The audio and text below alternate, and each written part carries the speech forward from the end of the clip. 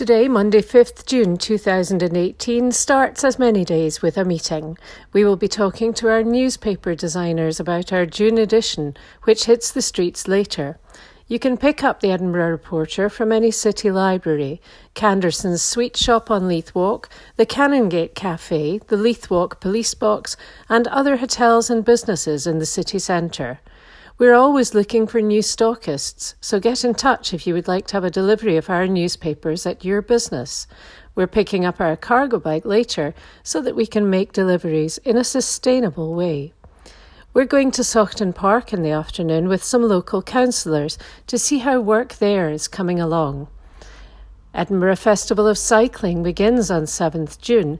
There's a 2-page spread of information about the festival in our newspaper and some information online too.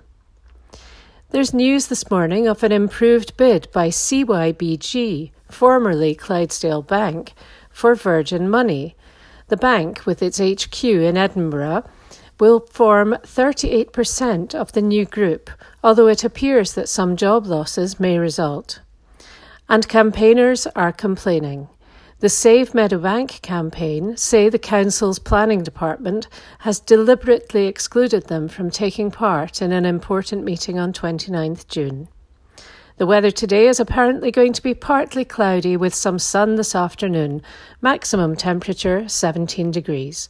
Read more of our stories online, www.theedinburghreporter.co.uk.